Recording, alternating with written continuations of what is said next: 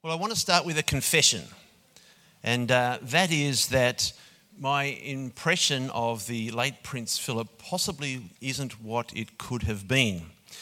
And I don't know if you're aware of media reports over the past years of a car crash involving Prince Philip and descriptions of an impatient, cantankerous old man.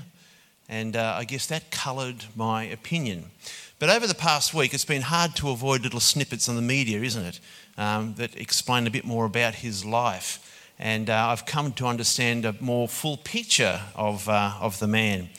And there's an image in my mind that I've seen, an image I've seen a few times that stays in my mind of a young Princess Elizabeth gazing up longingly into the eyes of her future husband. And it was kind of like the little cuddle that these guys had during the worship time here. They were just gazing lovingly into each other's eyes. Well, we were right behind you. It's back row stuff, guys. But seeing those images, I thought, okay, there's a lot more to the person than what I thought. And it's softened my view. And often when we meet someone or hear of someone, we have a first impression. And over time, as we get to know that person and understand them in a more full and complete way, our impression of them changes, doesn't it? How we respond to them, how we react to them or to experiences of them. And I guess you can think of someone who's part of your life who perhaps when you first met you had a certain impression. And over time, that impression has changed. When Jane and I first met, on Beach Mission many years ago, I thought she was quiet and dull. She thought I was loud and obnoxious. I was wrong, she was right. But I'm hoping I've mellowed over the years. But obviously, as we got to know each other, we got to the stage of marrying and are happily married still. But our lives change, our opinions of people change as we learn something more of them. And over the past few weeks, we've been deliberately learning more about God. We're considering his heart. Our theme, of course, for the year is being wholehearted. And we realised as a teaching team, the best way to start exploring that was to explore the heart of God. And I wonder what it is that you've learnt more of God and whether that's changed anything in your life. Just to recap, Rihanna spoke to us about the love of God. I spoke about God's goodness. Pam talked to us about God's mercy. Steve talked to us about God being steadfast. Samuel about God's purity. Joel gave a testimony that talked about God's faithfulness and provision. Over Easter, Pam and Josh spoke to us about God's forgiveness.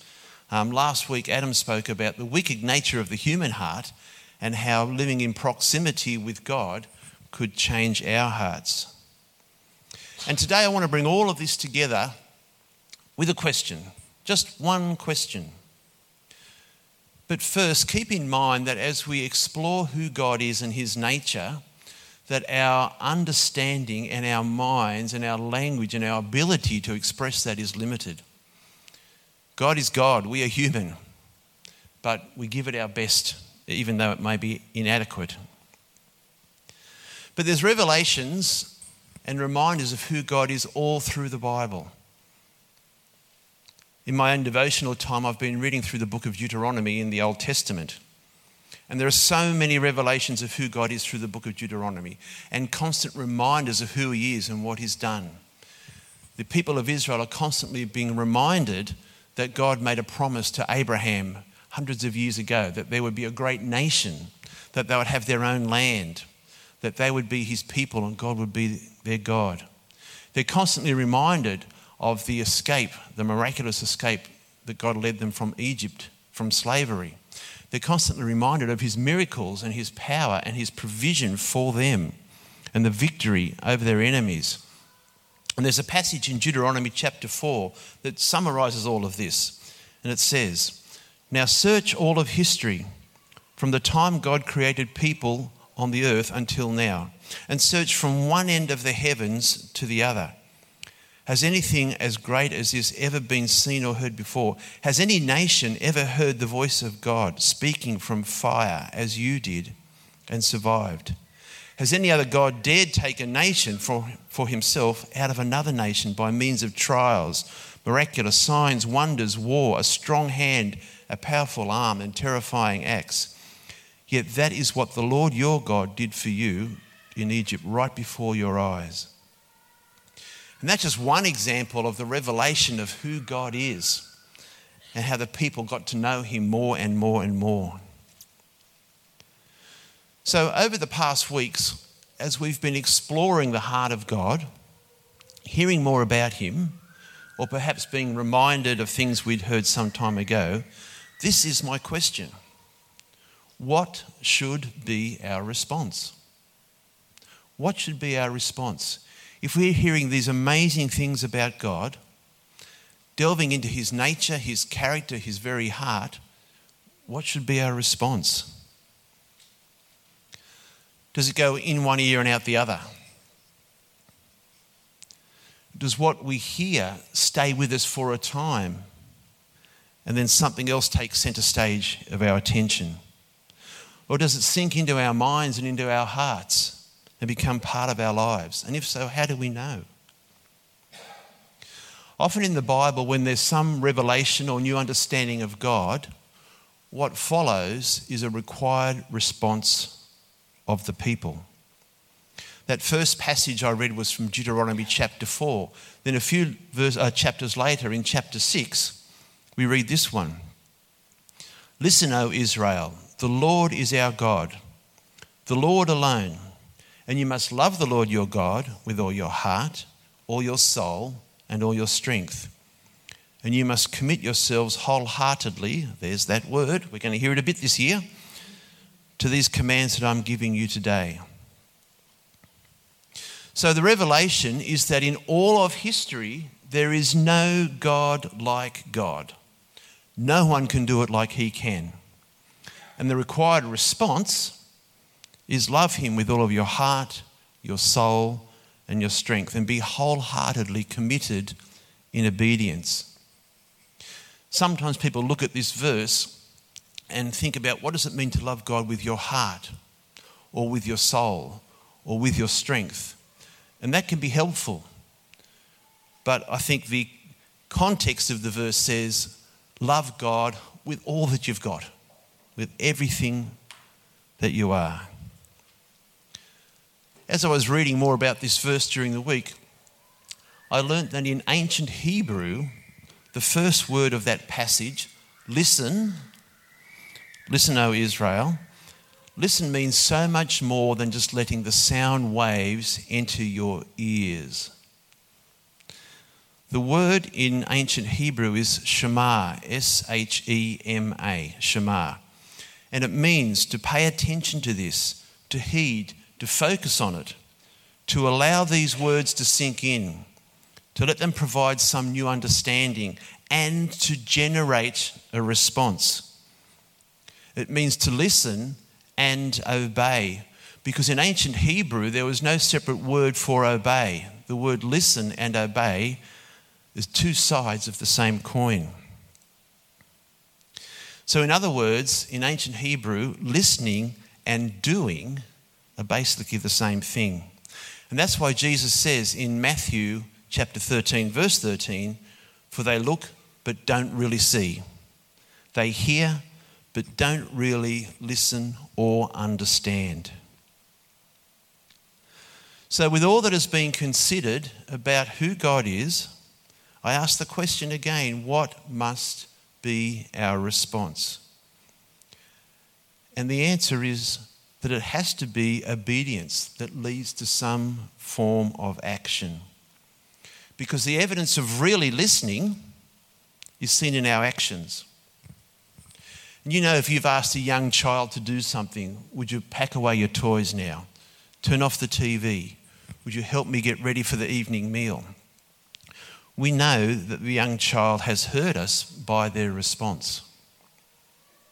Hopefully, which leads to action, not complaint. So obedience that leads to action is the only sure measure of successful living. So for Israel, to love God meant faithful obedience to God. This is why the words listen, Shema, and love are so tightly connected and repeated constantly throughout the Bible. But God's love for us is more than a feeling of affection towards the people. It's also an action. We read in Deuteronomy chapter 4, because he, that's God, loved your ancestors, he chose to bless their descendants, and he personally brought you out of Egypt with a great display of power. Because God loved, he did this. And we read in the New Testament in Romans chapter 5, but God showed his great love for us by sending Christ to die for us while we were still sinners. Because God loved, he did this. So, over the past few weeks, have you listened and heard that God is love? If so, then be consistently loving to others, considering their needs above your own. Over the past few weeks, have you heard about God's goodness? If so, then proactively seek out the best in others. Go out of your way to do what you know is right, even if it's not convenient or if it costs you something.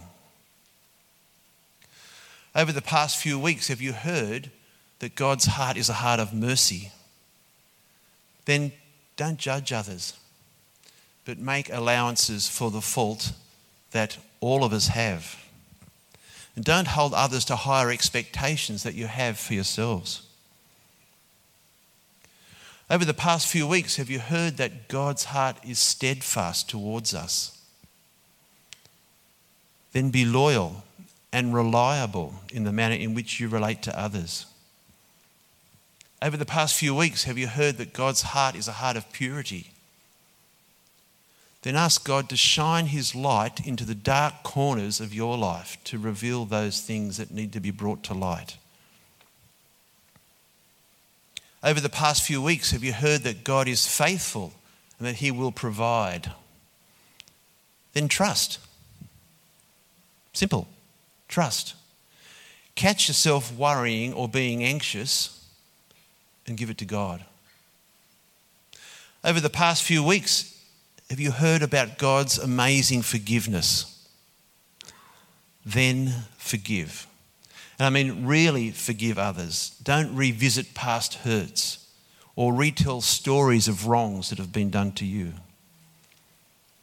Over the past few weeks, have you heard about God's heart that can set the desires of your heart in alignment with his? Then have daily time with him. Be in close proximity to him and let him renew your heart. I don't know whether you remember the old TV show Romper Room. Does anyone remember that? Or was anybody on Romper Room? For those who don't know, it was a show that was produced locally and I think also in Sydney. And there was a host, Miss Kim, and children could apply to go on Romper Room, and it was a short half-hour show. They'd do activities and play games and sing songs and so forth. But there was a puppet character on Romper Room called Mr. Doobie.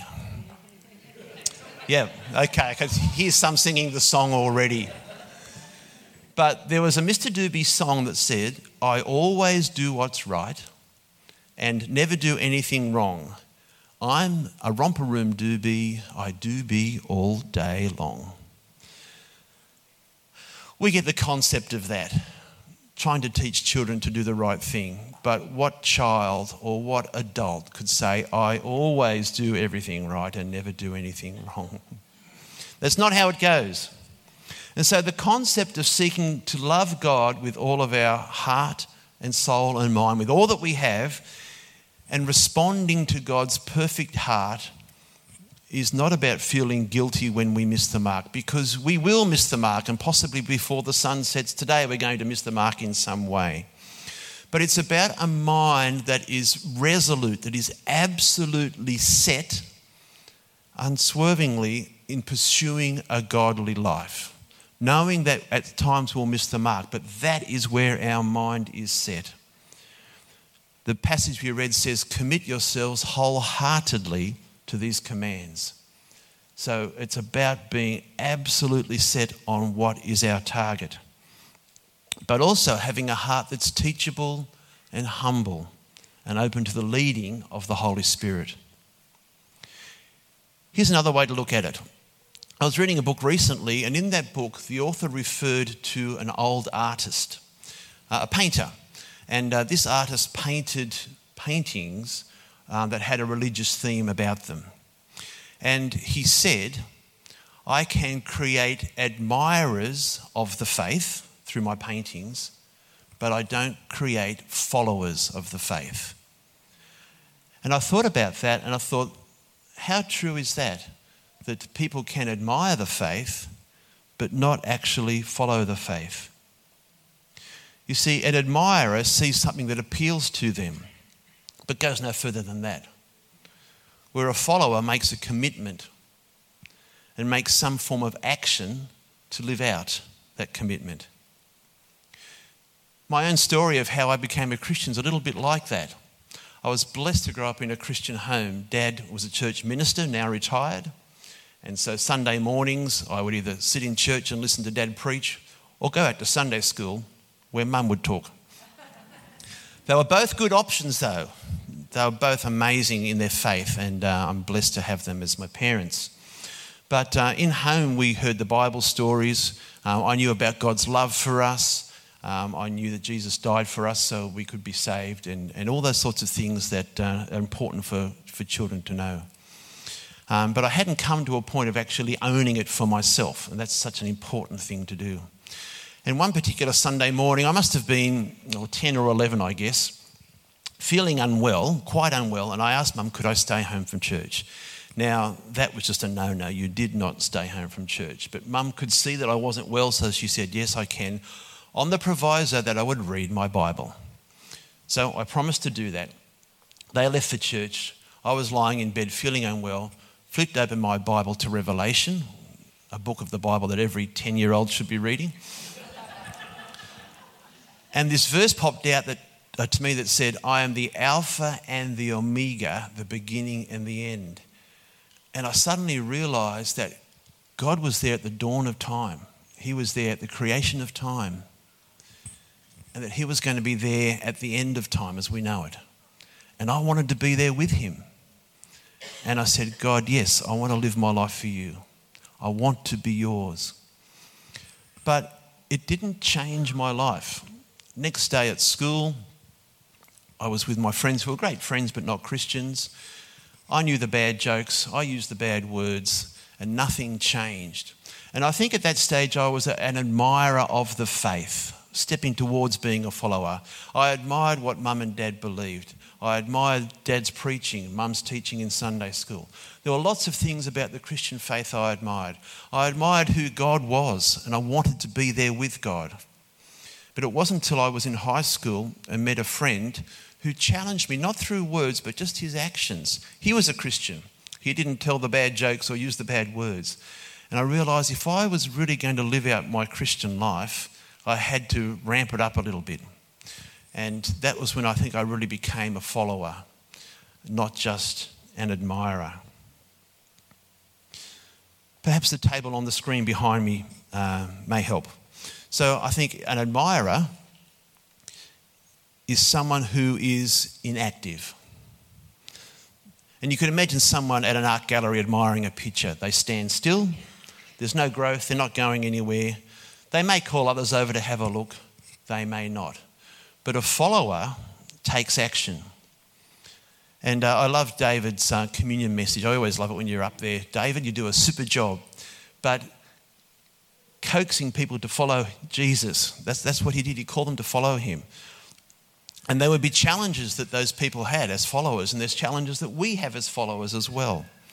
But we grow through the challenges to become more Christ-like. An admirer doesn't grow.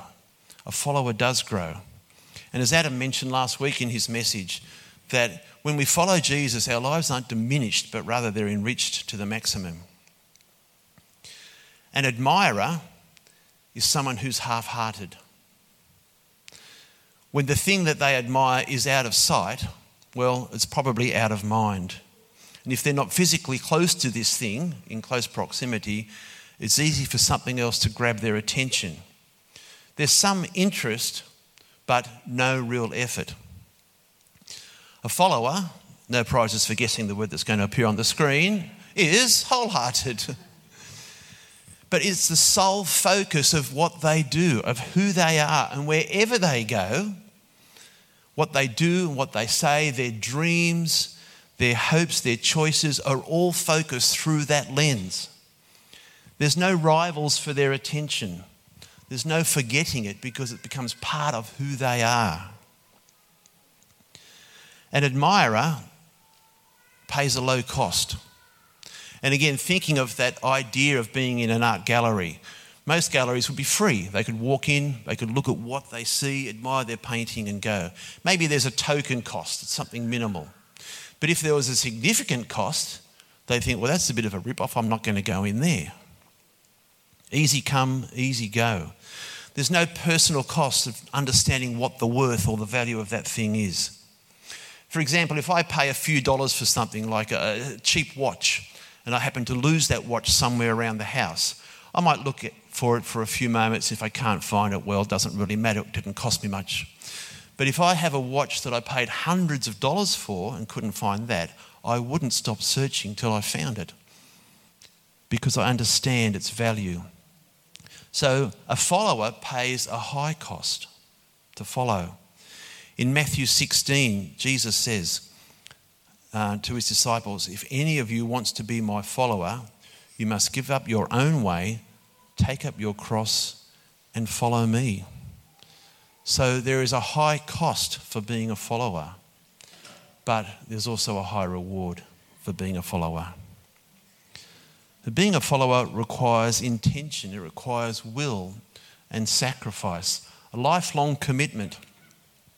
And for me, that initial decision to be a follower in my early high school years meant that at times my days at high school were a bit difficult. People would ask me, am I a Christian? And I said, yes, I am. And there were times I was given a hard time for that. But it's a low cost really to pay. So I wonder, what has been your response as we've explored something of the nature of the heart of God? As we think through this, I'll get the band just to quietly come up. Your response will be a personal thing, an individual thing. But remember the word Shema. Pay attention to, give heed to, focus on, allow the words to sink in. Provide understanding, generate a response. Listen and obey. Listen and take action. I don't believe we can hear more about God and understand more about God and not respond in some way. If you've been an admirer over the past few weeks, perhaps you might be thinking, oh yes, that was a good message I heard from such and such a person. That was helpful. He made some good points. She made some good points. They read a Bible passage I hadn't heard before. Yeah, I liked hearing that. I enjoyed the Easter services. They were great. There was something that one of our speakers said that really resonated with me at the time, but I can't remember what it was now. But if you've been a follower the past few weeks and you're hearing more about who God is and the nature of his heart, then there'll be questions such as, well, God, where does this deeper understanding of you take me? I want to follow you. Where do you want me to go?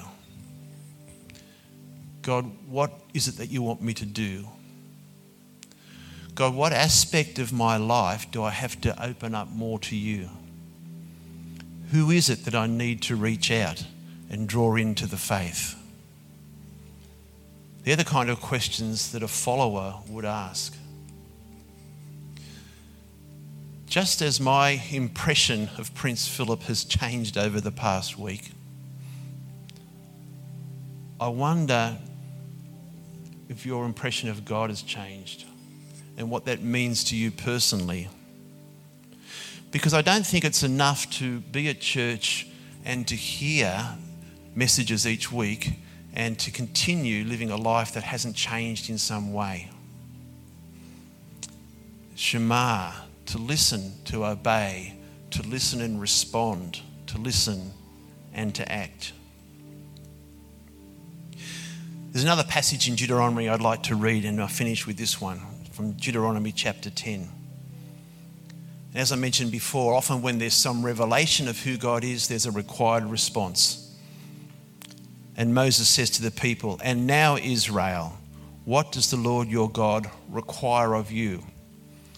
He requires only that you fear the Lord your God. That means to respect him, to revere him, and to live in a way that pleases him, and love him and serve him with all your heart and soul. And you must always obey the Lord's commands and decrees that I'm giving you today for your own good. To fear the Lord, to please him, to love him, to serve him, to obey him. I believe this is what our response should be. Let's pray.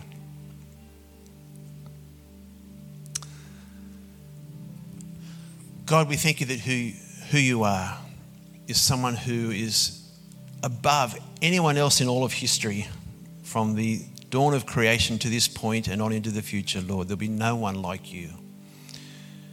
Lord, thank you that you choose to reveal yourself to us. Lord, as we understand your heart, may we respond to that. May we be true followers, not just admirers of the word.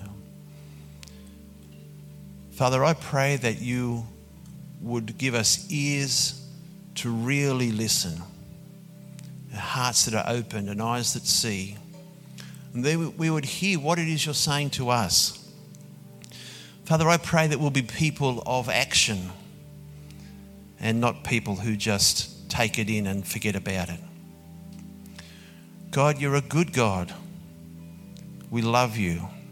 And we thank you for all you do for us, that your love is an action, and may our love in turn be the same. Amen.